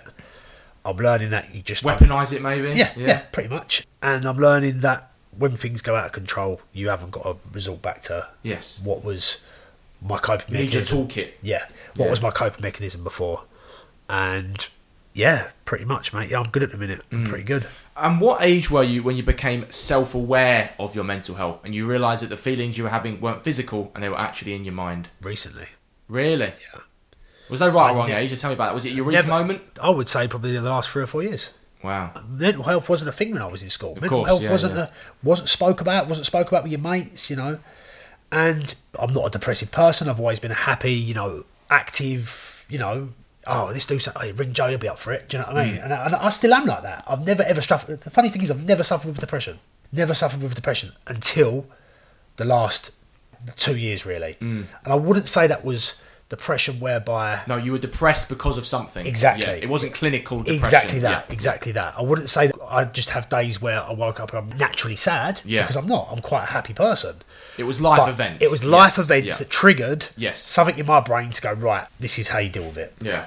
And can you remember the first conversation you had with someone about your mental health? So who was it with? What did you say? And how did it feel looking back? Did it feel like on the one hand this big moment or a weight had been lifted, or on the other something easy and normal to do? Honestly, I would say the first conversation I had about my mental health was with the therapist. That makes sense. Because that was the first person that I really felt like I could go... bleh, And she listened to you. And she listened. Yeah. I would say, and that was what, a year ago? And that was the first ever proper experience I ever had of opening up. I've never opened up before. Ever. Until now. Until now. Until now. And now it's all out there, yeah. But I would say that was my first experience of a mental health chat, shall we say. And we know that that first experience is massive for lads, because if it goes wrong, Massive, mate. it can put you back weeks, months, maybe even again. Mate. So when I decided that I wanted to go to therapy, I spoke to my little sister and I just said to her, look, listen, I can't do the finding. I need you to do that for me. But So she had to do the therapy shopping for you, she'd done the right? therapy shopping for me. And she was like, right, these are the people you could speak to. Because you have like little bite-sized... Yes, you have like little 10-minute chats. That's to it, yeah. Work out how they are and who... So you I can went match to the with, lady's yeah. house and I was just like, I'm cancelling all the rest of them. I want to speak to you. Instantly, I knew. It was like, we was mates. You get the vibe. Mate, You it do, was yeah. mad. It was like I'd known her all my life. And we started speaking for 10 minutes and she went, would you like to book another session? I went, 100%. So I rung the other three that I had. I said, look, I'm really sorry. I said, but I've met my first one and we've just hit it off. And there's nothing bad about that. You know what I mean? That's absolutely fine. And it was perfect, man. It done what it was there to do. And I've always got her number if I ever feel like I need to go back and see her. I'm good. Do you know what I mean? So... And what things do you find in life, mate, that trigger your mental health? So it could be things people say to you, a sound, sensation, being in a particular environment, or have you not figured all of them out yet? No, I wouldn't say I figured them out yet, mate. I wouldn't say that I so much have triggers. One thing I will say is I don't like not being thanked for the things I do. Yes. That's a massive That's a thing. family thing, I think. Yeah, I think we're both in that boat. Yeah. I don't like arrogant people or people that don't thank people for what they've done. That's what I can't stand. If I've put myself out, I've had so many years of putting myself out for people and not being thanked for what I've done. I think people pleases me maybe Yeah. when we get in recovery, maybe that's one of our Yeah. things. I'm almost over appreciative of people because I enjoy same, it. Yeah. Same. But I don't want people to come down, bend down at my knees and No, pray not for at all, me. not Like, at all. just a simple thank you, mate. That's all Yes. I'm after. Yeah. That's all I'm after. A bit of thanks for what I've done for you. Do you know what I mean? And I do appreciate it when people do say thanks.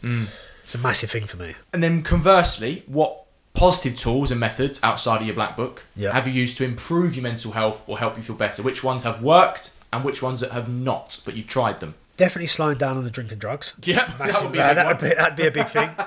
Definitely doing the little bit of sobriety that I've done the 2 months. Definitely looking to do some more of that next year. That's been a massive help, just to try and get my brain a bit clearer, eliminate the brain fog, and just learning that you haven't got to get twisted up every time you go out. Do you know what I mean? You haven't got a big drinking and getting on it and all that to have a good night. Do you know what I mean? I went out with a few of the boys last night just for something to eat. We had a few beers, chilled and went home. It's fine. Do you know what I mean? Like, I was always the last one out. I was always wanting to go to the afters. I was always looking for the afters, planning the afters. Where can we go?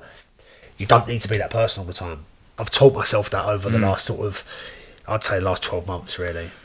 And my next question is, I know you don't read a lot of books, but you do listen to a lot of audiobooks. So I'm going to say, what has been the best book, or as I call it, mental health Bible you've read for your mental health? Now, it can be mental health or self-help related. Doesn't exclusively have to be. And if you can't think of a book, TV show, album, any piece of popular culture. I read Mike Tyson's autobiography. Oh, yeah? Front to back. And that's interesting. I've done it when I was travelling a few years back. And Very complex man, Mike Tyson. Yeah. And there's a lot of traits that I had. So that's why I used it. The addiction and everything like that. And the anger issues. I never thought about the fact that Mike Tyson may have ADHD, but it would make sense if he did. Yeah, and also the addiction and also the anger issues as well. Yes. That was an eye-opener for me. Like I said, I don't really read that many books. That is another thing on my list. I would like to start reading more. Have you watched a TV show biopic about him? No. You should. It's good. I've It's 8 recently episodes. just got into podcasts, and I'm now just fascinated. That's why you've been listening to mine. Yeah. I'm literally just listened to that one again. So I'm literally fascinated now. You've got 294 episodes to go back through. That's it. Yeah, exactly. Yeah. So I'll send you the playlist for ADHD. You can just listen to all just listen to all them. Yeah. So I just feel like I'm not even watching TV anymore, mate. I just watch I don't watch a lot of TV. Yeah. I watch like a TV show or YouTube show, then I stream it onto my TV. And but I'm not massive a lot of with documentaries and all Yep. stuff like that. I'm a sponge. I love absorbing. I love taking on new knowledge and stuff like that. I love giving knowledge back. Like I love like not educating people, but like, oh, did you know this and this? Do you know what I mean? Like that. And I'm a sponge, man. I love to absorb sometimes useless knowledge, but sometimes So do I. sometimes factual stuff as well. So If there was a mantra in life that Yeah. summed up your mental health or you, what would it be and why? God, that's an hard one, man. Any quote or phrase or lyric or saying that has meant a lot? A couple that I've always gone by. This is nothing to do with mental health or anything like that. No, go on. Pay cheap, pay twice. Okay, interesting. That's where I think the family differs because I'm always about paying cheap. Or pay peanuts, get monkeys. Right, okay. Both mean the same thing. Yeah, I can see why. Yeah, I They can see that. don't mean the same thing, but they're linked. Yes. I've always been a person that's been embarrassed about how much I've spent on something. I'm not a show-off. I'm not a person that brags about what Yeah. I've spent. I'm not a person that goes, oh, this cost me this. Like, Yeah. I'm embarrassed about what I spend on things because I overspend. Right. Another trait of ADHD. I was going to say that sounds like a trait of Yeah, ADHD. but when I do something, I do it properly. Right. And I invest in the best stuff, the best equipment, the best knowledge, the best of everything. But not because I'm a show-off or I want to be seen as that person. I don't tell no one. I'm embarrassed. I wanted to ice skate one year, so I bought a pair of ice skates. I spent 450 quid on a pair of ice skates. But I wouldn't tell no one. Whenever I was asking, it was a winner. 100 quid, 50 quid. I was embarrassed. I got sucked in the shop. They saw you coming. They see me coming, mate. Yeah, they saw you from coming. a mile off. Mate, you want these Megatron ones? These are enough. These are going to help you skate. How you going to do fucking backflips on these things? You thought you were going to be Torville yeah, and Dean, yeah, mate. mate. Oh, And I just, my God. a funny story that I went out 3 times, fell over, cracked me hip bone, and didn't skate again. So then they've sat under my bed for the last year and a half. Jesus. If But- that is an encapsulation of ADHD. Exactly that, mate. I just one day woke up and went, I want to ice skate again. So I ice skated when I was a kid. I was like, I want to ice skate again. Went out, done 450 quid on ice skates. Wore them 3 times and I haven't worn them since. Just an ADHD trait there again, isn't it? Do you know what I mean? But I'm that type of person. I was so embarrassed of what I had spent on things. I just keep quiet about it all. I don't like telling people, someone goes, how much did that cost? I lie and tell them that it cost less than it did because I feel embarrassed. It's a big thing for me, that as well. I do struggle with that. So shame. Shame on wanting the best. Right. Does that You make shouldn't sense? you shouldn't feel shame of it. I though. know, but I do, and I still struggle with that. And got like a running joke. My mates will go, ring Joe, he'll have that because I've just got everything. Like, everything that you may need for a party, if you want, like whatever you want, just ring me, and I've probably got it laying about somewhere. Because Your dressing up box must be yeah, mad big, whatever. mate. Oh, you want to borrow a pair of ice skates? Oh, you want to borrow a motorbike? Whatever you want, mate. Just come and get it. Do you know what I mean? Like, it is like that with me. And It's like Kevin Bridges joke when he's like, there was always a guy in your area, anything for 40 quid. yeah, literally, mate. Literally. A new Volkswagen, 40 quid. I could get you 50 whatever you pounds want. in cash, Yeah. 40 quid. Yeah. I can get you whatever you want, mate. Like, it's one of them ones. Do you know what I mean? Oh my God. All right, I've got 2 questions left. The first one is, what do you love about yourself? How passionate I am about stuff. How passionate I am about certain topics. How passionate I am about the hobbies that I do, and just that I do give a lot to people. I do. I've started to accept that now. Before I never used to think I did because it was always the people pleasing. But I've actually realised now I do a lot. I do a lot. And you for almost do people. too much sometimes And as well. and I do too Yeah. much for people. I know that, but You're getting better at that. I am. Yeah. But only recently, mate. The last few months. Yeah. Like literally the last few months, I've really started to take a back seat on doing. So things. prioritising who you do what you want for. And also, it's detriment to my own mental health doing these. Like I was saying, Joe, about spreading yourself too thin. You can't give people 100% of yourself if you're giving yourself to 8 different people. It just doesn't work.